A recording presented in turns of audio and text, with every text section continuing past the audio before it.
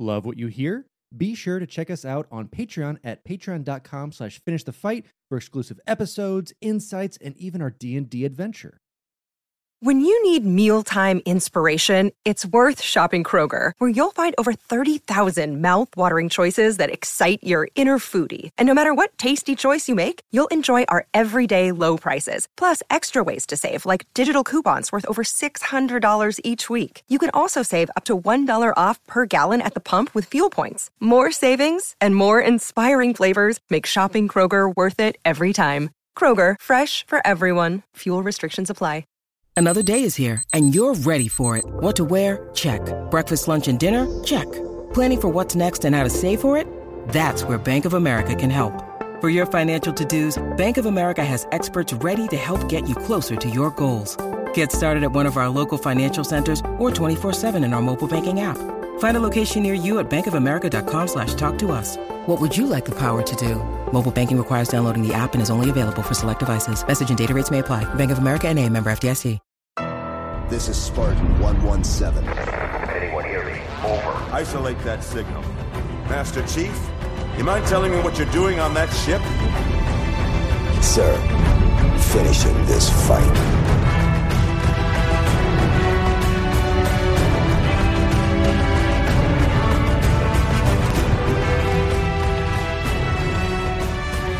Welcome back to Finish the Fight, a Halo podcast. I'm your host, Jesse Reiners. And I'm your host, Alex Kendall. And this episode is brought to you by Audible. So stay tuned through our episode to get your deal on Audible with an Audible trial. Before we get into the topic of today, let's talk about just some things going on within Halo as always. So first and foremost, 343 Industries and Microsoft have been able to raise over $200,000 for COVID-19 relief. So that's really cool, seeing a lot of companies take initiative like that. Moving on from that, Halo 2 and Halo 2A PC flights are going on right now. So again, that's really cool. You can find a bunch of streamers doing it or some videos on YouTube. It's, as we expected, as beautiful as always. And then finally, there was a Mega Bloks release of this hunter that's gray and reddish. So people are...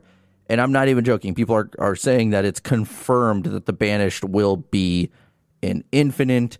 I swear this could be a whole different rant that we do for a bonus episode. We're not going to right now. But until Microsoft or 343 Industries says otherwise, take anything like that with a grain of salt. But moving on from that, we are diving into the second book of the Greg Bear Forerunner trilogy. We are going to cover Primordium. And the book was published by Tor Books, and the story is told from the perspective of Chakas after he was released from the capture of the Master Builder.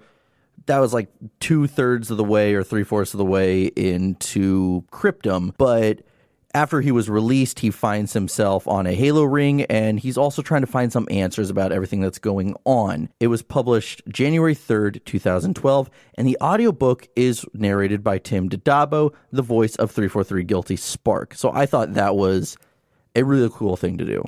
Because it's odd that his voice, you would think a guy that voice acts Guilty Spark would have kind of a higher voice, but he has a deeper voice almost.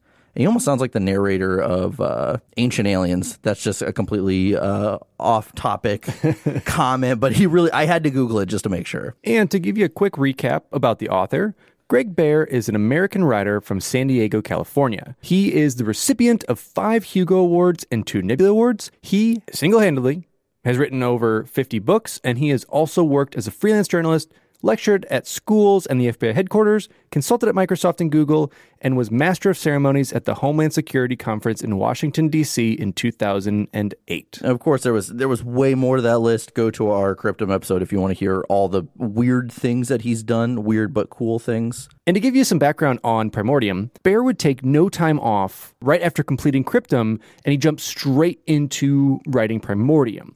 Keep in mind, though, Bear, Frank O'Connor, Kevin Grace, and Eric Robb spent months creating and ironing out the story, so it wasn't hard for Bear to continue kind of where he was leaving off. Yeah, they worked on the overall story and highlights and then sectioned it off, essentially. Yeah, so they already had the outline for it. Pretty polished up already. And on July 19th, 2011, Tor Books would announce the title, cover art, and release date for the book. The cover art was taken from Halo 4 concept art created by Nicholas Sparth Bouvier. October 12, 2011, Bear would complete the book and submit it to Tor Books. On December 28, 2011, the first chapter of the book would be available on Tor Books' website and Halo Waypoint. Chapters 2, 3, and 4 would later be posted on Halo Waypoint before the release of the book. Kotaku was also given a 5-minute preview of the book narrated by Tim Dodabo. Rest in peace, Kotaku. When it came to writing Primordium, Bear had this to say. I'm having great fun working through the action and growing mysteries in Halo Primordium, as humans engage an epic odyssey across a damaged, war-torn Halo facing the Flood, rogue AIs, and the stunning testament of the last precursor. Spoilers, Bear, come on. This is classic science fiction territory for me, and it's a terrific opportunity to work with the 343 team and contribute through these books to both future games and the Halo universe in general. He would, however, have some difficulty writing the second novel, stating, these guys have a meeting about every single name and word in every single book and game. To help promote the book, Bear would go on a book tour, visiting bookstores and universities to sign copies of Primordium from January 5th to January 9th, 2012, traveling from Seattle, Washington, all the way to Albuquerque, New Mexico. And now to wrap this all up, let's just throw some additional trivia in there. So it was Greg Bear's son's idea, actually, to have Bornstellar to have a human companion. So this idea that found its way in Cryptum would then kind of lead its way into having their own story in Primordium. So then moving on from that, Bear is unsure how Bungie feels about the books and lore, since he's only ever met with Bungie one time before he started writing the books. So it's interesting to me that he is thinking, he's like, I wonder what these guys who created this lore feel about me coming in. Like, and, not really necessarily getting their seal of approval. Yeah, and it's understandable coming from it. I mean, because he wrote a really good trilogy that I think everyone really enjoys. So I'm really glad that he's checking in on it. So the book is dedicated to Claude Herrera, the founder of Halo.bungie.org. And finally, Tim Dodabo said he had difficulty staying focused on narrating the book since he has ADD, but still managed to do 20 different voices for all the characters. Jumping into who we're going to see in this book, we of course are going to see Mannequin Bias, 343 Guilty Spark. We're going to return on Shakas, one of the humans that was with Bornstellar. Day Chaser makes Paths Long Stretch Morning, Return of Riser. We're going to finally get an idea of who the Primordial is. We're going to also see Venevra, Gamelpar, Crimped, Gene Mender, Folder of Fortune, Mara, Forthencho, Yaprikushma, Bornstellar Makes Eternal Lasting, and the Didact. Yeah, so try saying half of those names 5 times fast. So moving on, what little backstory there is about writing this book, we now know. We've introduced you to the characters and their confusing names. So that being said, let's dive into the summary of the book itself. So it starts out, we have this Oni team, and they're talking with a Forerunner AI. It's damaged. They don't know much about it, but he decides that he's going to go into his life story. This kind of reminds me of, I can't think of the one from Evolutions, where the ODST finds the other ODST and he's like, listen here. Oh, when he's at the crash site? Yeah, he's like, I'm going to give you my life story. Listen, rookie, we only got 10 minutes. I'm going to give you about an hour and a half of backlog here, and then you're going to run because I'm going to detonate this nuke. That's what, right before I die, I want to give my backstory. I want to tell my life story. To just whoever's around? Yeah, so if it's the unfortunate nurse, they're going to find out real quickly about my life. But moving on from that, so he decides that he's going to go into, his backstory about his life, and you find out that this is actually Chakas, as we said, who was introduced to us in Cryptum. So it goes into the backstory about how he's from Heir to Tyrene, which is Earth. And so it talks about how he kind of, I want to call it a life of crime. He was just kind of a thug. He would go and rob people. And yeah, he figured out, I think early on that he was strong and he can kind of strong arm people. So he became a pickpocket, sneak thief, and just an all around just, sewer rat type kid. Troubled youth. But that's fine because he eventually finds himself meeting Riser. And Riser's like, hey, come work with me, kid. I'll show you the ropes, and this way you can kind of stay out of trouble. But he also has sisters that are like servants in this church that worships a librarian, and so he's trying to save up money, I think, to get them out of this service. And then this is when it kind of then leads into, okay, well, that's when I met Bornsteller. We got mixed up in this Didact crap, and then we find ourselves now to almost like the present day of this story is when he's on that ship with the Master Builder, and he sees the Didact. He's with Riser as well, and he sees Bornsteller, and Bornsteller and the Didact get taken away, and all of a sudden, Chakas finds himself on a surface of something. He's on some kind of planet, he thinks at the time. Initially, he kind of wakes up, comes to, he's like, what's going on here? And we realize pretty quickly, he says that he sees like the terrain of where he's at just keep kind of going up and up and up, and it's above him. And that's when we realize, like, uh-oh, he's on a Halo ring. What's he doing on a Halo ring? How did he survive? How did he get away from the Master Builder? Tune in next week and we will tell you all these answers. Yes, but then it turns out that he's ended up being found by this human girl named Venevra. But we kind of see it's this very tribal town, and people are crowding around him, and he's, they're saying he came from this glass pod thing, which, is the assumption that was his Forerunner armor. Yeah. That was dropped down, or whatever stasis field they dropped him from. And most of them are saying, no, don't go by him. The Forerunners, because they're giving a little bit of background about the human Forerunner conflict, it's like, no, some of them were taken out. They're going to think that we did all this. Leave them here to die. Like, let them be. We can't handle this. But then, of course, she like comes to the aid. She's like, no, let's go help him. Brings him to her tent or whatever it is, and tends to him and is like, hey, you're doing okay. You got some chapped lips. Here you go. Boop, boop, boop. She gave him, I was going to say the name brand of that chapstick. Blistex? Yes. Or just chapstick? I thought I'd be more, moving on. Would you like a Kleenex or a Band-Aid? Well, also, she mentions that Venevra isn't her real name. That's just what she goes by. Yeah, she has a different name that she doesn't want to mention to him, but he's like, all right, whatever. Yeah, I'm going to start doing that now. Be like, my name's John. I mean, it's not my real name, but you're going to call me John because I just met you and I don't know you yet. All right, sounds good. And she talks about how she also has her grandfather, Gamelpar. Mm-hmm. And so... He's like, they're kind of explaining, like, he's like the old man of the woods.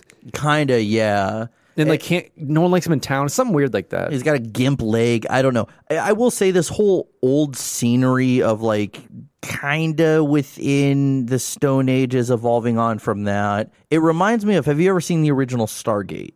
Mm-hmm. That's what it reminds me of when they go to that society, almost a little more advanced than that. It's what pops in my head. Yeah, because Greg Bear breaks it down throughout this book, especially talking about how Chakas is different than Riser, who's different than Venevran, just because they're like different homo or whatever homo species it was at the time. Because they're basically saying Riser came from like Hawaiian, Pacific Island area. Yeah. And Chakas is just general human. General human. So it's there. He does I will say he does a job at explaining these things, and because he references back to real life history. So these subspecies of humans all did exist. Yes, and I think a little bit of that is told through the AI that we're meeting throughout the story in present day, who's kind of like, oh, you would know it as Hawaii, you would know it as Australia, the place that you call like okay, yeah, and that makes sense, and I like it. It's just for such a futuristic book, it's really interesting to have such a clash of culture of the Forerunners that are this advanced alien species, pretty much, that are kind of dabbling and messing around with these humans that have had to restart after they've pretty much been wiped. Yeah. But so we learned a little bit about just this group of people, and we found out that, it's a Halo ring that has people, but the Master Builder took over, and he has this thing called the Palace of Pain. I can't remember if this was brought up in Cryptum. I don't think it was. Sorry, like the specifics of how the Palace of Pain got there? Just the name in general. No, I think it was only in this one, and I do like that we're in like the Attitude Era of WWF, WWE, and so now we have the Palace of Pain here. This does sound like a Undertaker gimmick for sure. This is like this is Hell in a Cell, but it's like a whole different name for it. The Palace of Pain. Yeah.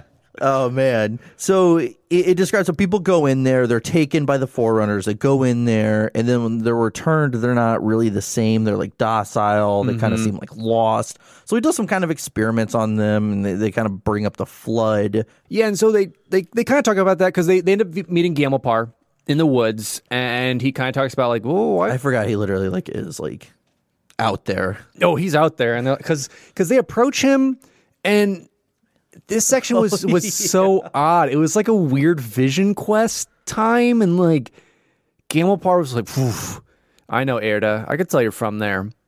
I've never been there, but I know it. You have the fish of the water and the cloud of the sky, and you have seasons.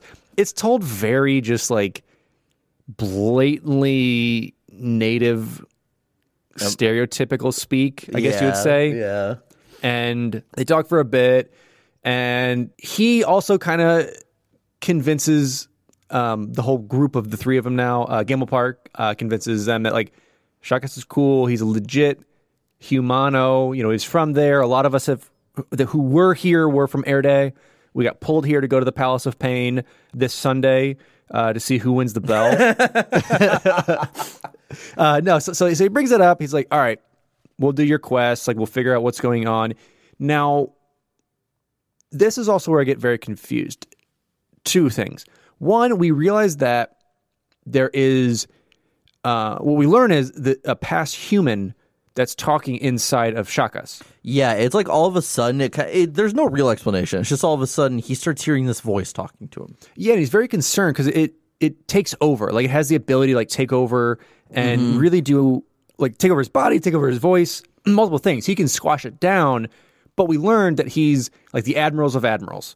So he's like the top admiral. The ghost inside of him. The ghost inside of him. And that he's trying to bring out and be like, hey, let me talk with this old guy. Because then the old guy realizes, he's like, oh, you've got a ghost inside you too?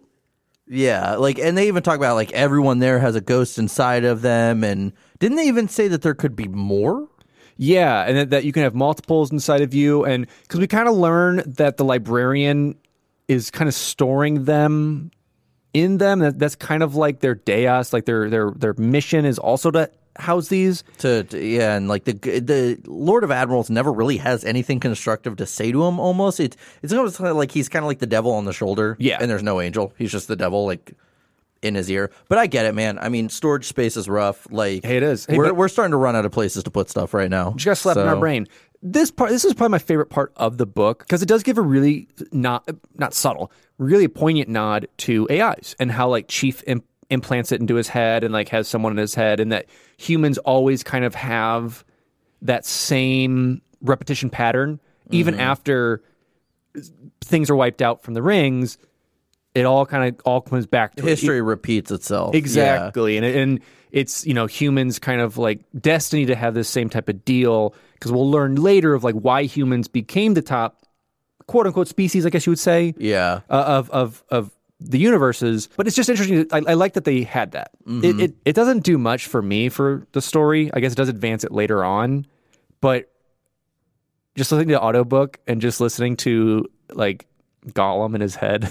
Okay, yeah, Tim Tadabo does and he has like a lisp too. Yeah, he does a lisp with it. I was like, that's Gollum. As I said, I love Tim Tadabo's voice acting on this. It's very clear that he is a master of his art. And sorry to jump in, one other thing, because I was talking about the two fork thing, kind of having the AIs in you.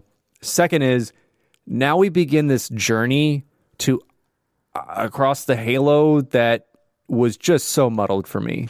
Yeah, and I mean, we had plenty of people in our Discord tell us, and I honestly thought, I'm sorry, I thought a lot of you were exaggerating. You weren't. They're like, yeah, there's like 40 or 50 pages of them where they just walk through like the desert. And I was like, okay, that's a little exaggerated.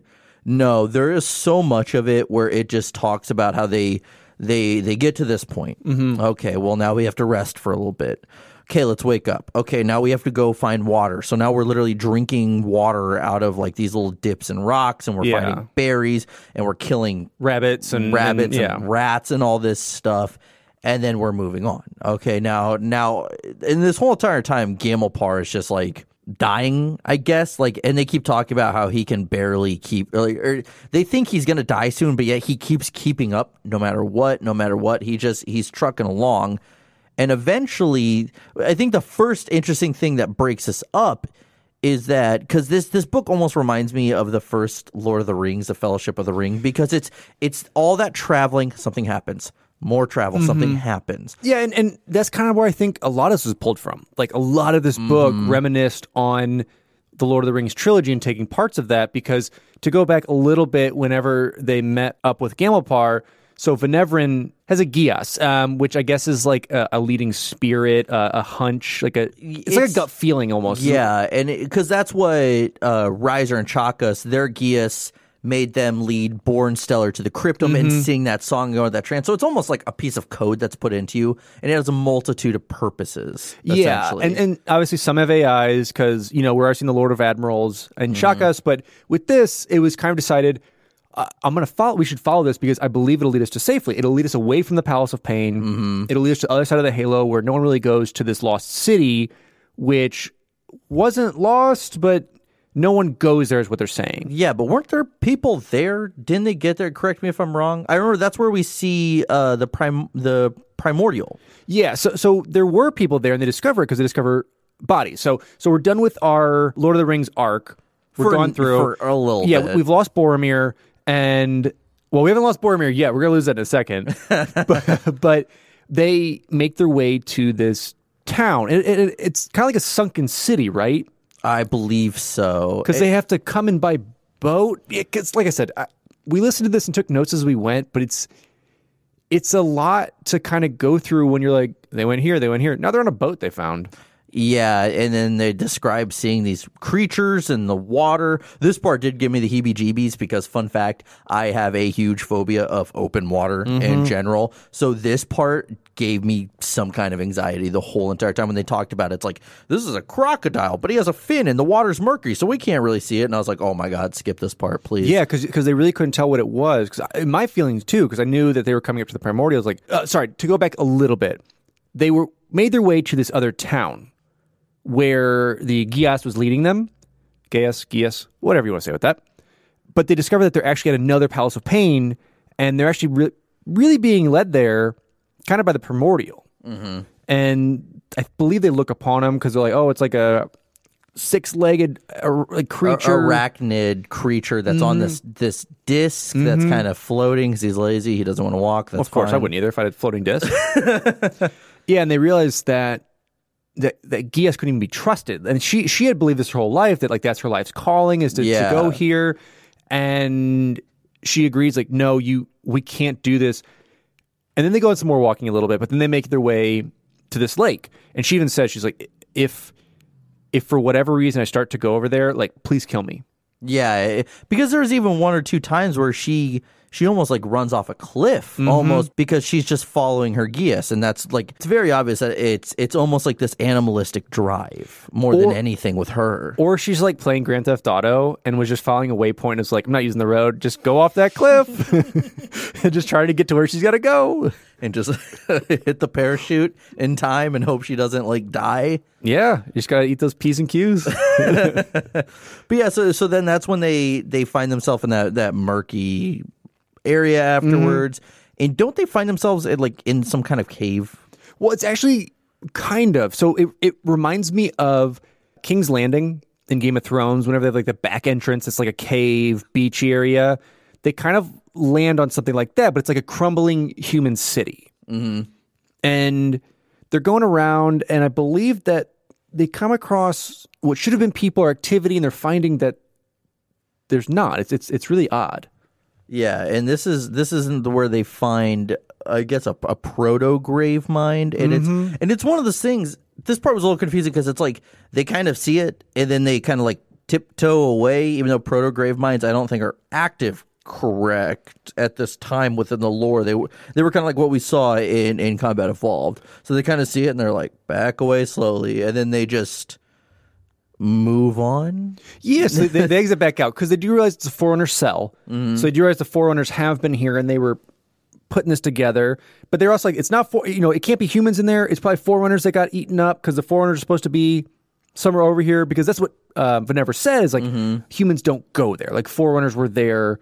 We don't go there because it's part of the battle. So it may be a portion of that. We're probably missing something on it, but it just was like a thing where, yeah, you're right. They Scooby-Dooed it like, do-do, ooh, back it up real quick, get in the boat, row away. Yep. There's no unmasking, though, or goofy kind of slapstick comedy that goes along with this. I think they should throw in slapstick comedy because this book, I mean, as I said, literally the part where they were walking, and just to get to this part was a chore. No ifs, ands, or buts. It's absolutely. It's tough. Once again, I appreciate that they're trying to do this, but we talked about this. This whole trilogy could be like a really awesome 10, 15-minute doc. Yeah, and I could have even said, like, make it a little more cohesive into one book. Well, we're jumping ahead. We're jumping ahead to... Sorry, we're spilling it over because this was tough. But, okay, so they get back across the lake, and this is where they're like, oh, that's a gator. Oh, but it's got a fin. Well, whatever. Because they're casual about it. Yeah, because at this point, I thought, I'm like, swimming flood? Like, that's terrifying. And, like, I thought they were like, boat would be attacked or something would happen, but no, there's just big things in the water. Yeah, I mean, was it flood? I don't see. That's the thing. I wasn't sure because it's murky and gross, and I wasn't sure if that had gotten to the wildlife of that, or how. Because I didn't know how to interpret it. Because he's like, that's as big as a gator, but has a fin. But I didn't think there was anything like that. I hate talking about this. Let's move on. Yeah, because I think this broke into the conversation about how the Lifebringer, the librarian, had brought so much wildlife to these rings to try and preserve it. So it could be an animal we've never seen. It could be pulled from a whole different area, so who knows? I like to think it's flood because that's awesome. Yeah, but it's probably just a gator dolphin. Yeah, but this is where they gator dolphin. This is where they do eventually run into some other humans. So it's almost this like mini colony of again another subspecies of humans. Yeah, I think Denisovans. Yeah. It's like the wiped out subculture of like a humanoid from Asia. Yeah, and then we have what they describe as an ape, but it's a what is it? Gigantopithecus? I just said it. Yeah. Is that it? Gigantopithecus? Pithecus, okay. Again, something real because Greg Bear did spend a lot of time being, saying, I'm going to bring in real subspecies of humans, ones that died out, whether the race that Riser was only wiped out like 18,000 years ago, if not sooner. Yeah, because that's kind of like the natives of, like I said, the Pacific Islands, and, are known by different names.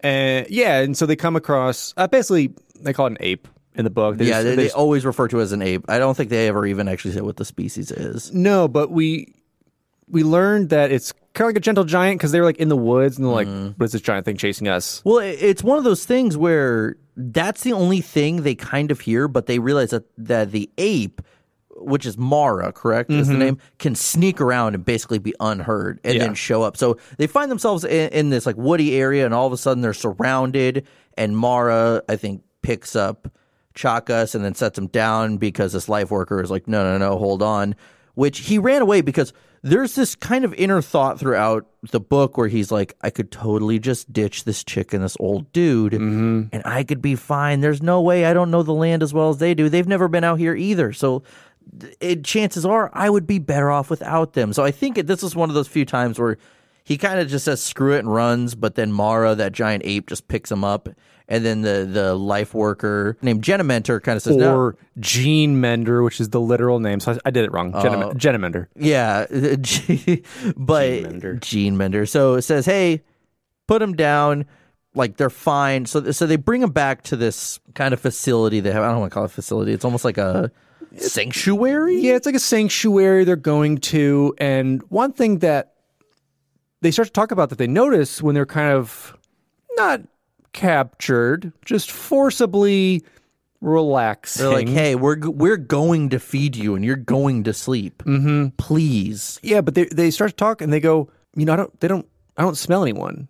You know, because that's one of the things that Venevrin kind of says, I don't smell anyone except for that ape. Yeah, bugs are avoiding everyone else except for the ape and them. Mm-hmm. And they kind of question it. No one really says anything. So they're like, whatever. Yeah, because I think they even talk about that. Oh, the bugs don't bother us because that was like the Lifebringer's work, is that they don't bother us. That they only bother like, because they're still part of the food system. They're like, we need them. So they feed the birds and the other insects, and they feed this, and they feed everybody. So it's part of it, but we're blessed by the Lifebringer that it doesn't affect us. Yeah, well, that's not real. But so eventually they get there, they kind of make themselves at home, and it's still kind of concerning that they can't smell them or anything. And so at one point, while they're just chilling in their, I don't want to say bunk, their room, out of nowhere, Riser shows up. Like walks up to Chakas and is like, hey, this isn't what it appears to be, and then goes and hides behind a chair. And he literally goes and hides behind a chair because I thought to myself,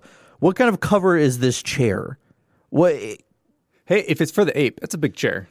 And Chakas is a small guy. That's true. But so eventually Chakas goes and has a meeting with Genamender, and he starts to question things, and he notices that there's some monitors around. I think at one point they describe a monitor as 2 meters wide, which I think is about 6 feet. 6.5-ish, maybe a little bit less. Which I didn't even realize like they got that big. But he finally starts to figure things out, and to find out that these are all essences of people here. So they're kind of like projections of everyone. And yeah, because he talks to Genamender a bit and like starts to ask him questions about the installation, about what happened to the Master Builder, because whenever they kind of left off the Master Builder, it kind of started the Civil War and all this infighting went on, and he starts to really be like, you can't lie to me. Like you can't say a lie, and you also can't answer certain things I'm asking you. Yeah, and that's when he says, you know, like, we kind of let these people out as like these projections so they can socialize and everything, and basically saying we think Mara kind of knows everyone's fake, but Mara, this is the ape, by the way, needs to socialize as well, so she really doesn't mind. Because I think they were saying she's one of the last of her kind. Yeah, and so at that point, Genamender's like, hey, like, let me, you know, this isn't part of the Palace of Pain. No one here is going to the Palace of Pain, but you got to let us index you and basically make, you know, steal your soul and do what they did. And Chakas is kind of like, no. Yeah. And he realizes, like, oh, he doesn't really have a power here. Like, he's suggesting that we do it, but at the end of the day, let's, you know, we're just not going to listen to him. We're just going to leave. Yeah, because even asks, because since it's a monitor in its programming, it can't lie. So he's like, can you stop me from leaving here? He's like, well, kind of like redirects the question. Well, we have monitors and stuff. It's like, can I leave? He's like, well, yeah, but I don't want you to, please. Yeah. And it's just one of those things he does, just stand up and just like walk around the monitors. But at this point, Gamelpar, throughout the book, as I said, they were mentioning like, oh, he's kind of sick, he's dying. But yeah, he keeps moving just fine. But I guess when he finally slowed down, he just starts dying all of a sudden. And so the monitor is like, okay, let's index him. And Gamelpar is like, no, I don't want him to steal my soul. Just let me die so my soul can roam. Because Chakas references the religion that humanity has at one point. So he's saying, like, this is the right way to do it. Goes in a little bit of that. It's boring, whatever. But they let Gamelpar die. Yeah, because if the way they kind of describe the characters, like, they even, like, Chakas, when he first meets them, says like their skin is as black as ever. So it's kind of insinuating that these are from African tribes at the time that are around there. So assuming that if we're going off of Lion King lore, he's trying to say that like basically wants a spirit to roam free with the other spirits that are part of where he's from. So from here on out, can we compare everything to Lion King lore and be like, how does this add up to Lion King Yes, lore? I just generalized an entire area and population of ancient people by Lion King. Yes. But yeah, so and this is one of those things where he was one of the main characters of the book. He dies. Boromir, yes. This is our Boromir. Well, I felt something for Boromir. I was like, God, that sucks. Gamelpar dying. I forgot he died. Yeah. Gamlepar dies, and he was old, and he traveled a lot, and he was eating rats and and berries and rock water. Well, this book, sorry, personal opinion again, has no sentiment towards his characters. Yeah, because I was like, oh, I thought like this was going to be something crazy, and it wasn't. Like, it was just kind of like he dies. He asks Chakas, please watch over Venevra. By the way, I'm going to tell you her real name because you're her guardian now, so you have to know her real name. Sure, that's just it. So, Alex, when I get too old to take care of myself, I'll tell you my real name. And then we'll all forget about you. Literally, because he's mentioned, I think, one other time after this. Yeah, and it just wasn't a moment of reprieve for me. It wasn't like they didn't take a breath. They didn't like, let's sit here, let's say some kind words. It's like, oh, cool, we got an ape now. Yeah, that's basically it. And one of the biggest things with having, Gamlepar pass this time and his little Boromir moment is I don't think he went out knowing what happened at the end of Silentium, because we haven't gotten that far yet. Mm-hmm. So you know what you can do to prep for that? What can you do for that? You can check out Audible and get yourself an audiobook today. That's what he should have done. Yeah, so today's episode is brought to you by Audible. Audible's really awesome right now for all of us having to stay at home, stay in, stay away from people. We need some stuff to do. So Audible has this huge, expansive library of audiobooks and programs that you can check out. They have some of their own audiobook editions that are free as part of what they've got going on, which is really cool. And like I said, Jesse and I both listen to the audiobooks for the books. We can get through them, so Audible's been helping with that, which is really awesome. So to get your free audiobook today, go to audibletrial.com/finishthefight. And again, it's audibletrial.com/finishthefight to get a free audiobook, no strings attached, for you today. Thank you again for Audible for sponsoring today's episode. Eventually, Riser does show up, but he's weirdly cautious because he thinks that Chakas is a ghost. So he's like kind of coming up to him and poking him. This part I did like because Chakas drops down to his knees and just hugs him, and they both embrace each other. And then Riser sees that he doesn't know why, but he sees pain in Venevra's eyes. So he just walks over to her and hugs her, and she embraces him because she needs that. And this part was cool. I liked this part. This was like kind of what I should have felt when Gamlepar died, which was literally anything. Yeah, and that was it, because we do see, too, in this scene as well, that Riser can actually communicate with Mara, and this is who reveals her name. He's like, oh, that's Mara. Yeah. He's like, we have a dialect that's kind of similar, so I understand some of her words. She can kind of understand me, so we can communicate. Yeah. And at one point, doesn't he go off on a story that was just way over my head? At one point, he goes, I think like twice, he goes on tangents of stories, and it's weird, and I could barely keep up with it because it was out there. He goes on and talks about how he was held on Installation 07, and continues on from there, but also tells like the retelling of their meeting back on Air de Tyrene and how they came about and all these other things that were with it. So he, did that same thing where he's like, oh, we got to go. But hold on, let me tell you this hour-long story. Yeah, and it's like he's even almost like he thinks people are getting ready to interrupt, so he like stops them from interrupting and then keeps going.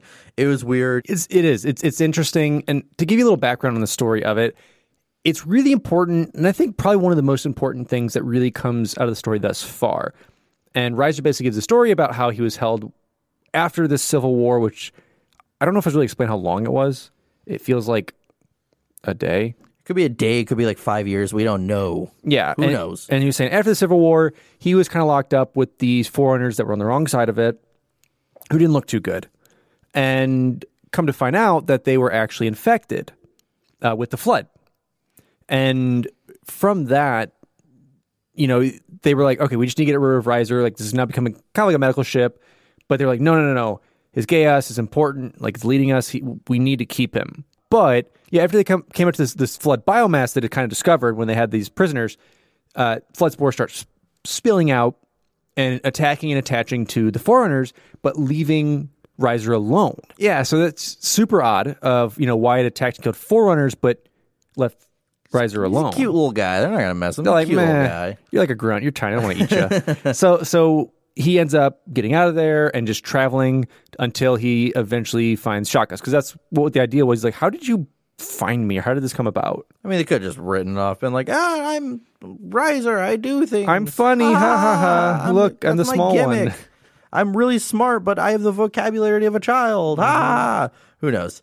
But so after Riser goes into his epic tale of escaping the flood, we find out that he as well has one of those spirits inside of him. So Ypri Kushma is this other spirit inside of Riser. And so I guess for reasons, Shakas and Riser are like, let's let our spirits take over. Well, both spirits were asking for it because Ferencho, which is Shakas' spirit, the shipmaster, he's kind of like, oh, I actually know that name. I know who that spirit is. We need to converse to kind of figure out what happened. This part was very confusing to me. They just missed each other. Like, what's up, pal? I want to tell you things. Yeah, because Ypres was also like another really high-ranking human that helped with the war against the Forerunners. Yeah, because I don't know if we've mentioned this. He was the Admiral of Admirals, but Forthencho fought against... he fought in the human Forerunner War. Against the Didact. Yes, specifically. They were like kind of like sworn enemies. Yeah, because I think the Didact even, like he talks in his story, the Didact defeats him because, the humans lose the war. But I believe he offers him at the time, he's, you are, an honorable warrior. You have fought and I can honor that, even though you're my enemy. And I will offer you this one thing because they defeat him at Sharm Hakor. I will offer you the ability to kind of preserve your personality and memory. And this is where we first really get introduced to the composer. Because I think I believe the Didact kind of talks about his wife, the librarian, is like, hey, she's got this cool setup. We want to preserve you guys, even though you're our enemy, we want to preserve you. And so jump into this machine thing here I got. Yeah. And then to jump back just a little bit, Ypres was not at odds with the Admiral, but she was the one who first directed that they excavate the precursor ruins and moving the primordial to Sharm Hakor, and was like the first to kind of bring it there. Yeah, which is this is one of those situations where there's just kind of information being thrown left and right. But after they have this conversation, we get kind of this backstory. Isn't this where we see Mendicant Bias again? He kind of comes out of the fold. Yeah, because the Halo itself is non-functioning. So it's been constantly repairing itself, and we see different aspects of the Halo. Because it's talked about earlier, one of the confusing parts, whenever they're on their journey, of like parts of Halo flying over their head and stuff's getting connected. And so, so we then see that the group is led out to this kind of layer almost of Mendicant Bias. Yeah. Well, who we don't know yet. Yeah. It's some kind of layer. And they come to, if I'm correct, and they notice that they all have these like dips in their back now. Yeah, little like melon ball taken out. Yeah. And so they realize like, oh, my personality or that ghost that was inside of me has been removed, because apparently it's just like a little notch in your back. I don't know. So the next time I get a lump in my back and I start hearing voices, I'll just assume it's that, and that I don't need to go to therapy. Who knows? But after this is where we start to learn that it is, in fact, the evil Mendicant Bias, who was tasked originally with interrogating the primordial, the ancient precursor. That might be jumping ahead, which actually who he is. But anyways, oh no, we talked about that in Cryptum.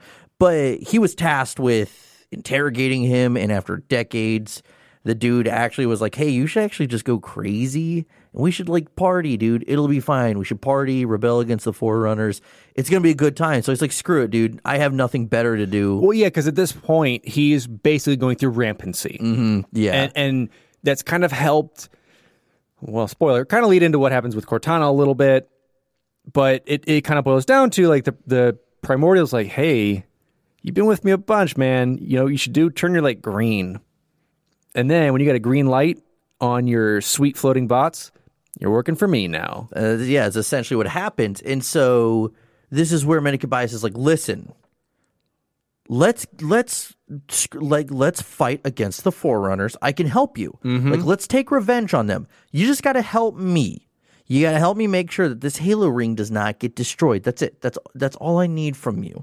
Yeah, because I really don't remember if this is explained, but it's on like a doomsday course to collide with the planet. Yeah. And this is where he says, I need Chakas. I need you to connect with the silent cartographer. And it kind of, it's like, he doesn't explain it at the time, but it will like kill him essentially. It's like, you need to connect it, like you need to control it with your body, but to find out this is actually going to mess with you a lot. And like, it's actually going to kill you. Again, I don't remember if that's explained or not. So that whole kind of sequence starts. And it's definitely, you're kind of feeling for him as this is happening. But in the midst of this, he's kind of saved at the last minute. Yeah, because so the way it's kind of going is it's explained he's like going through this crazy euphoria to start it whenever he gets hooked up. And it's like whenever you get your sweet sleepy drugs at the doctor, if you have to go to surgery, it's like it hits him, he gets loopy. Count backwards from 10, you get to 8, and then yeah. And so he has that. He has this out of body experience, but then it's intense pain.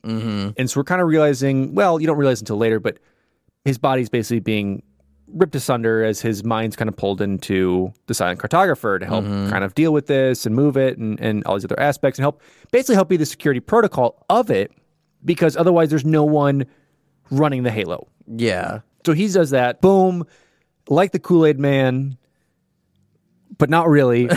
We realize that the Didact has made his way onto that Halo, because we had learned a little bit earlier that there were ships pursuing them, but they really couldn't do anything because the Halo was kind of shut down. They're on a collision course with this planet for some reason, that they're going to try and thread that through the eye of their needle. Like they're going to try to have the planet go through the middle of them. Yeah. Well, and keep in mind that this is the new Didact. This is the Born Stellar Didact, because the old one died, so they had to like kind of specify like this is the new one. Yeah, because you kind of learn because whenever Chakas kind of wakes up from all this pain and what's going on, he's like, it's a Didact, but it's a familiar face and younger. Yeah, so it's like this younger Didact, what's going on? He's got a cool jacket. He's got a toothpick in his mouth. Cool sunglasses. Yeah. The whole 9 yards. But yeah, so the Didact comes in, shuts that down, and realizes like, oh, I just kind of walked into something that I probably am going to regret. But here we are. So that's when they get that Halo ring, and they're like, okay, we're going to move it back to the Ark, which I think is the first time we hear about the Ark. Correct me if I'm wrong, people on YouTube and our Discord and Twitter. But it might be talked about, but this is the first time. No, it's talked about in the last one. Oh, is it? Yeah, it's talked about because they're dealing with the Ark and where they are doing their meeting for the Forerunner. Yeah. But they're kind of talking about that's actually a structure that can repair this, that can take care of, because the Halo ends up having the planet go through it. It's a little too wide. It's a little too chunky of a planet. So it like kind of rips into walls, and it kind of like shifts all these plates in the Halo, but it does somehow stay mostly intact. It's just a bit wider now. But after that, Halo ring, kind of gets a little fatter. Listen, it has to add some notches to its belt.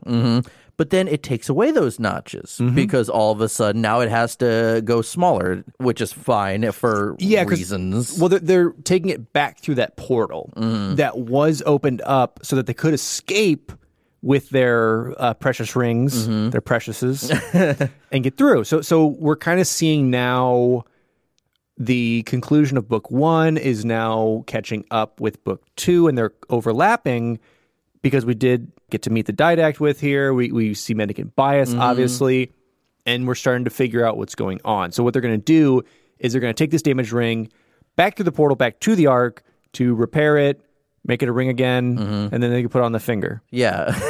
But they also have to repair Chakas. Yes. And what we realize is he is on his way to become a monitor, because they're like, your body's destroyed. Your body's destroyed. You have to become a monitor.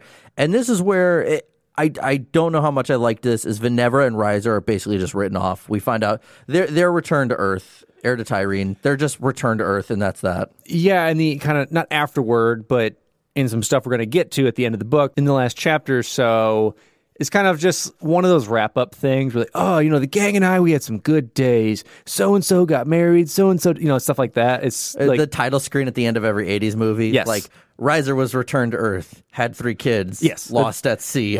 That's exactly what it is. So, yeah, so both of them, we do learn are eventually returned to Earth, But in our present day, it's really interesting. I like this part because Shaka is talking to him, but he realizes he's not in his body. Yeah, because he says, he's like, I'm talking, but I don't feel my mouth moving. He's like, I don't feel anything, actually, which is really crazy to think about. And this is where you're like, oh, like something's going down. So he does become a monitor.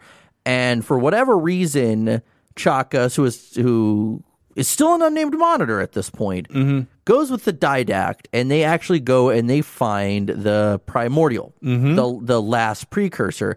And so they describe him, he's like in this time capsule, because that's where we find where he's being held, shooting out of the orifices. I love any and all parts of the Primordial. I love them so much. I love this character.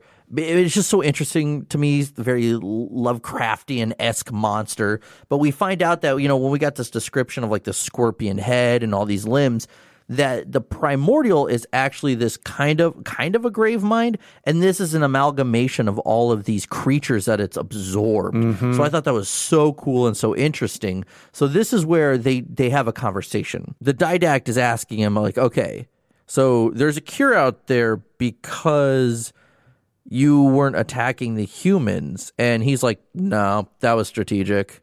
He's like, we just didn't. Yeah, because he brings up that there's, we just deemed them that they're going to take the mantle. Like you guys who've kind of reached your peak, like you're making it, you've had your career, you've done all this stuff, you've peaked. Well, we deem you unfit for this. So we're actually taking you out to let the next group of whatevers rise to the top. Yeah, like the humans will be tested next to see if they prove worthy. Because I believe he kind of talks about, because then they kind of bring like, well, what's the difference between the flood and what you are? And he's like, well, the flood is precursors, but it's not. But it is. He's like, there's a lot of differences, but there's none at all. He's like, we actually plan to bring everyone together. This is a little weird because he's like, oh, we're waiting for humanity to see if they're responsible for the mantle, but also we're just gonna turn everyone into one giant flood. Yeah, because they want unity in the universe. Yeah, and so he's basically saying, like, humans are going to be tested next, but we're also going to take everyone over, so that was a little contradicting. But at that point, it's kind of like the Didact, it's almost out of, like, this silent rage, kind of, like, looks down for a second, and he's like, all right, so you're a timeless creature. He's like, but not really timeless, and presses a button, and like 1 billion years go by in this time capsule, and they watch it. The last precursor decay. Yeah, just almost turn to dust. Like you see him kind of collapse. It's very much like Prince of Persia sand monsters type stuff. I was thinking of in The Last Crusade when the guy chose poorly when he was he ages and does that. If you kids haven't seen it yet, go watch those movies. They're amazing. But at that point, it's kind of all said and done, and this is where, like, we got to prepare for some stuff now. Like, we took out this guy, but he's just one piece on this gigantic chessboard right now. Yeah, he's just like a super old grave mind, potentially. So it's like, okay, we now know the actual reason all this is happening, so how do we prepare for it? Yeah, and again, as I had said, this is where he says, Venevra and Ryza return to Earth. And he's like, and I never saw them again, which sucked because it is to a point now. He's like, this is my life. I now serve the Forerunners who I hated. I will no longer ever see my friend again or anything like that. Like, this sucks, but that's life. Yeah. And something we didn't really say, it's not that important, but throughout the book, it kind of stops this monitor story, and all of a sudden it's like the Oni people talking amongst themselves, and it comes to present day Halo as we know it. Yeah, like throughout the book, and you notice a few times they're trying to tell him to get back on topic, and they're like, he's trying to break into the ship, like, and the commander's like, if he keeps trying, like, we're getting rid of it. We're going to destroy him and just shoot him out the trash chute. Yeah, and eventually that's what happens. But not before that this monitor gets in the system and takes over. And this is where we learn, if it wasn't too terribly obvious, that who we're talking to or who they were talking to was 343 Guilty Spark. And something really cool that does happen in the audiobook is Tim Dadabo goes from his regular voice and slowly makes his way into 343 Guilty Spark's voice, which that part was so cool. You were like, and I was expecting that because I knew prior that it was 343 Guilty Spark. But to hear an audiobook, super, super cool. Yeah, it's been really amazing because this is how we can get through this on a weekly or bi-weekly basis, trying to get through the books. It's really nice to get those little, not Easter eggs, but kind of Easter eggs for actually listening to it and being able to get that aspect of it. I really enjoyed, and it's really cool because he continues through with the book, basically stating, because Oni's like, all right, let's get out of here. Let's go. We'll shoot it to the trash chute. Our systems aren't working. Are we under attack? Like, what's going on? Yeah. And they're like, these two bays, like everyone's collapsed. What's going on? And we do learn that 343 has taken over the ship and was like, hey, your AIs were kind of in the way. So I just like pushed them to the side. Scooted them down, whatever. I'm gonna take control of this, but you guys will be okay. And so he takes the air out of the ship, but doesn't kill the people. Yeah, just enough to knock them out because you have to go, probably like 5 minutes without oxygen or something. Yeah, whatever it is with that, knocks him out because he realizes he now knows potentially the location librarian. Yeah, and he wants to find the librarian because he wants to find the life force of Venevra and Riser, because he knows, okay, they were able to do that in the past. So I want to be able to bring Riser and Venevra back because I miss them. So it's so crazy that now that he truly has, like, there is no Halo conflict, there's nothing to live for. We're under the impression in modern day Halo that the Flood are dead. His now objectives, he just wants to see his friends again, which that I say is heartbreaking. And overall, I liked how this book was wrapped up, though. Yes. So he goes on, he says, I know where the librarian is. We're going to infinity and beyond, whatever. And that's the book. It's great. It's a very nice monologue at the end with the 343 voice and going through that. It is a nice wrap to it. Yeah, and they even add like the effect onto his voice and everything. It's awesome. It's perfect. And so before we go into opinions or anything like that, let's move on to a few more sections of these notes in this episode. So release versions, as literally all these books, paperback, hardback, and audiobook. Moving on from that, let's talk about what this does for the lore itself. So first things first is we learn more about the Primordial and who it really is. Again, one of my favorite parts of the book. We find out who 343 Guilty Spark really is, or at least his origin at this point. An origin we didn't know that he had, really. Yeah. 343 Guilty Spark actually survived after the events of Halo 3. We assume that you just took him out with a Spartan laser. It's not the case at all. We learn about Mendicant Bias's intentions against the Forerunner, so he's trying to wage an all-out war against them. We also learn about humans have ghosts of former humans that live inside them. So, like I said, precursor, if to use a word, for where we see AIs today in Spartans. Yeah. And to wrap it up with a little bit of reception from the GP, the general public, fans were eager to see where Bear would take the second story of his trilogy, but some felt this one fell even shorter than Cryptum. Though this book would have less information presented to the reader about the backstory of the Forerunners, the pacing was overall slow, and at some points, it seemed like Bear was just filling in the pages in order to release a full book. Regardless of how fans felt, Primordium would make its way to number 17 on the New York Times bestsellers list in hardcover fiction. Of course, because paperback fiction, that's a different game right there. Oh, totally. It has to be. And that was on January 7th, 2012. It would also find its way on the LA Times bestselling list for 2 weeks, appearing at number 16, then 14. Like Cryptum, though, critics were split when it came to their opinion of the book. Some felt it was an improvement. Others felt it was just as monotonous as Cryptum. And of course, to wrap it up, we got to throw some numbers your way. Of course, because not a lot of people give numerical reviews about this, so these are mainly general public reviews. Barnes & Noble users would give it a 4.4 out of 5. Goodreads users would give it a 3.8 out of 5. Amazon users, 4.1 out of 5. Bacchus would give it a 4 out of 5. Walmart users, surprisingly, gave it a 4 out of 5 because usually Walmart users are always ranking stuff low for It's Walmart. Audible users gave it a 4.6 out of 5. BookBeat would give it a 3.9 out of 5. And Apple Books would give it a 3.5 out of 5. So now, this is the point, as always. We let our hair down. We switch into some sweatpants. We get a glass of wine, and now we say, What do we think about it? And we deal the dish. We gossip about it. As always, Alex, I would love for you to start how we felt about this book. It's rough. I mean, I appreciate, once again, like I said, I appreciate them trying to get into these things, but it was tough to follow at times. Like I said, I would have loved, like they did in, was it Legends, correct? That they did the anime? Mm-hmm. Then they had the evolution of humans, at least, or kind of like the idea of how things have sparked. That resonated with me so much more, and I retained so much more information in that, 6-7 minute, if that, clip on those. And it just, the information got to you. You didn't have to have this weird backstory. And if you really wanted this story told, I would have loved just a Guilty Spark story. Something that really delved into his past. Like we heard, he's like, oh, I was a thief. I was this. That's cool. Oh, anyway, I'm never going to talk about that again. Make that a part of the book, like a huge chunk. We'll really dive into the character. I don't, your dive into the character was, oh yeah, remember me? I'm that guy that was with Bornsteller. I was a thief.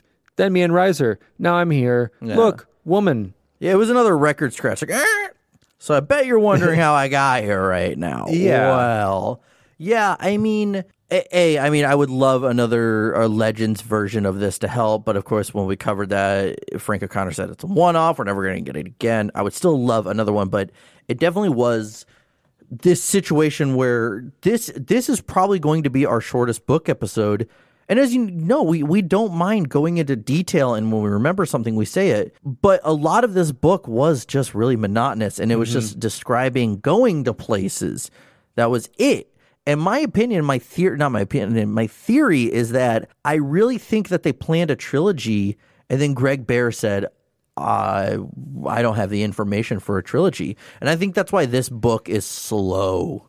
Well, and a lot of it's not apparent to the reader or listener unless you kind of dive deep into what it means. Like, what is Hell in a Cell, which is what I'm going to call it from now on. What is the Palace of Pain? Like, they give hints of like why people go there. They come out different. And, if you really dive into it, you kind of figure out what happens there. But when you're just reading it as a casual reader, or maybe even as a casual Halo fan, you have no idea what's going on. They really turned off every casual Halo fan from this trilogy. Yeah, and I mean, that's a lot of people and a lot of reviews out there say this is not for casual Halo fans. Like, this is for hardcore fans. Some reviewers would say, oh, well, this is just a general sci-fi book. Yeah, but you got to meet, fans in the middle here. Clearly, books are for the more hardcore fans in general. But there are level of hardcore fans to where then you have to say, okay, if they're willing to read the book, let's make this digestible. Like, look at Nyland's books. The story was overall digestible. How he wrote them sometimes could have been a little sci-fi with all that jib-jab talk of stuff I don't understand. But overall, Nyland would make the stories easy to understand. And along with Bickel, stuff was pretty tangible for the most part. Well, it really was. I mean, look at the same trilogy coming out around the same time. You have the Kilo 5 trilogy that is telling this pretty intricate insurrection they're causing within the broken up covenant of the time, or basically within the Sangheili, and creating that. Yeah. And it's told, in my opinion, much more like a Bungie flow of a book. And I get it's different, it's action, there's more into it. But it keeps the reader still understanding what this Sangheili rebellion is going to be, who's part of it, why there's a religious faction as it, people who still are worshipers and people who are not for Forerunner artifacts. What's going on with Halsey and that team as well. Yeah, and so it follows many more characters. It follows time splits, and like you go back in time to this rift that they're in while they're still ahead of time to like try and figure this out. Yeah. But you can still understand it. I think my biggest issue with this overall, and just jumping ahead a little bit, Silentium was pushed back because it did contain some Halo 4 spoilers. That's why it was released after Halo 4. But my issue with this is that this is supposed to be, all these books and everything, they're all supposed to have this huge impact on the mainline story. So you're telling me at this point, if you've read this book, you're waiting for Halo 4. We see the Didact. He saves Chakas, and now he's like, okay, we're going to wage this war against the Flood. You play Halo 4 and say you don't find any of the terminals, which a majority of players don't, And all of a sudden, you're like, this guy that was just nice in this book is now not nice in this game and trying to kill me. Why? Yeah. Like, this was supposed to lead up to Halo 4 and give you some backstory to it, but it really didn't. So I think that's one reason why they went with the direction that they did of those terminals, because they went, oh, crap, we aren't going to be able to give that much of a tangible story here if you rely on these books. Again, that's another monster to tackle once we do tackle Halo 4 here soon, but that was just the frustrating part, is that I had never read these books prior, so people were saying, okay, this is the context for Halo 4. I said, okay, cool. No, it's not. As of right now, it's not. We just know who the Didact is. Where are his motivations? Yeah. And of course, we'll dive into this with Halo 4, but it's frustrating. I think the story and the idea of it is good, but I think this stuff could have been condensed down into one book, potentially, even two. Well, and especially with 343, like, coming back at fans who are like, I don't understand any of this. They're like, read the books. I did. Yeah, I did the supplementary materials you gave me. I did it. Yeah, they're like, it's weird because 343 is like, oh, it'll help you understand 4. You don't have to read the books, but you should read the books. But it's like, no, I don't.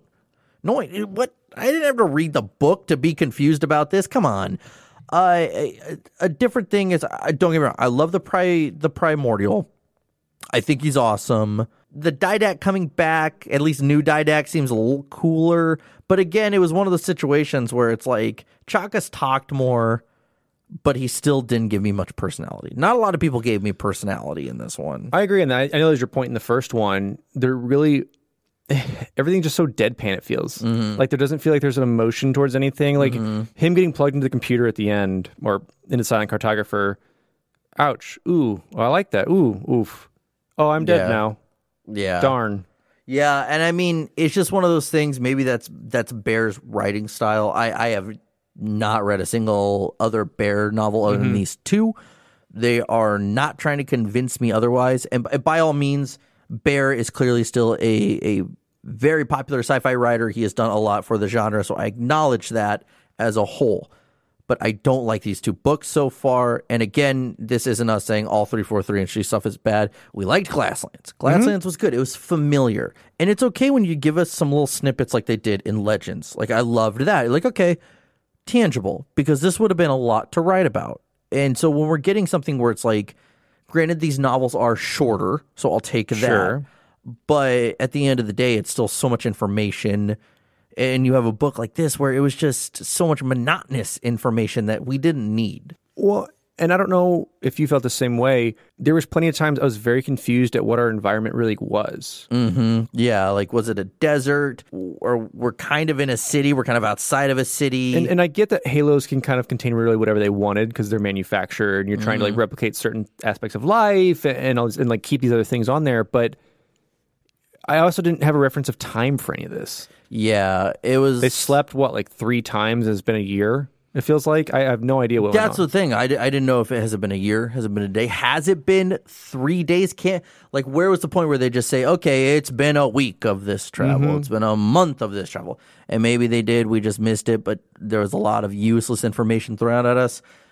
But I think overall, for me, I'm going to rank it.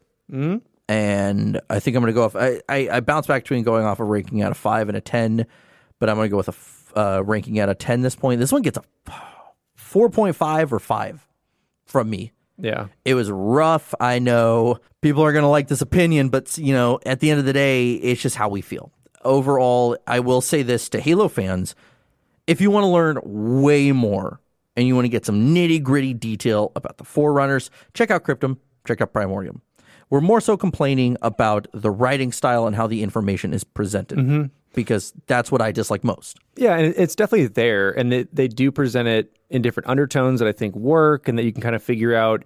Like I said, the aspect of like, oh, okay, cool, like these kind of ghosts, quote unquote, or like these AIs that people can kind of have, and that's brought by the Lifebringer, and but now that's kind of transferred over. We see like Halo 4 and 5 that's kind of dealt with how Cortana is, stuff like that. So it's really cool with that. But as far as like, I want to sit down, crack a book open, enjoy this time we have during our stay at home. It's not there. So, I mean, honestly, I'd probably have to give it like 7 new belt notches out of 1 chonky Halo. That's it? Yeah, that's it. So 7 out of 1? So a 7? No, I said 7 new belt lot. You don't want that. That's bigger. You don't want that. No. Interpret that as you will. But with that being said, that was our Halo Primordium episode. Again, probably the shortest book episode we will ever do, but this was just the best way for us to interpret this information and give it to you. Also, keep in mind, this was a summary just to give you a preview of the overall plot, beginning, middle, and end of the book. We're not saying that what we said is exactly everything that goes on, detail for detail, line for line, word for word. So please keep that in mind. Mm-hmm. And enjoy, like try it out. See how you do. Like I said, we've got Audible with this. You can try them out with that, which is awesome. Mm-hmm. Check it out. But of course, this podcast wouldn't be going without our beautiful, amazing, awesome patrons. So we've said this again. If you've listened to us at the end, we have this. We have a Patreon where we launch some really cool stuff. Post shows, bonus episodes, prints, game nights, private chit chats with us. Like there's plenty of options there. And if there's anything you guys kind of want from us, let us know too, because we're always kind of trying to improve that Patreon to give you guys the best experience while also being able to like keep our lights on. So I want to thank those people right now. We've got Angry Canadian, Bretton Bagley, Charles Zitter, Cowan Fung Feliciano, D Gamer 1298, Duststorm, Francis, Grant Dillon, Harvey Chong, James Urvasi, Jonas, Colonel Panic, Tactics, Dragonfire, Mr. Choff, Pasquale Orozco, Skyjack, and ZZ Slipaway. So these are some of the amazing patrons that we have. We're getting really close to having to do our Halo CE Legendary run. Please make us do that, but please don't, because then I'm stuck with Jesse through a Legendary run. So we'll have that, but just want to say thank you guys. Really appreciate it. Yeah. And as always, you can find us on any and all podcast platforms. If there is one that we are not on for any reason, please let us know and we will try our hardest to get on there. And of course, we're on YouTube where you can subscribe to us there, but we're also on Instagram, Facebook, and Twitter. So go follow us or like us on any and all of those platforms. We do appreciate it. And to wrap this all up, please, if you're going to leave us any kind of rating, go do it on iTunes. It helps us with the rankings, and we appreciate it more than anything. And with that, I'm your host, Jesse Reiners. And I'm your host, Alex Kendall. And thank you for tuning in to Finish the Fight, a Halo podcast.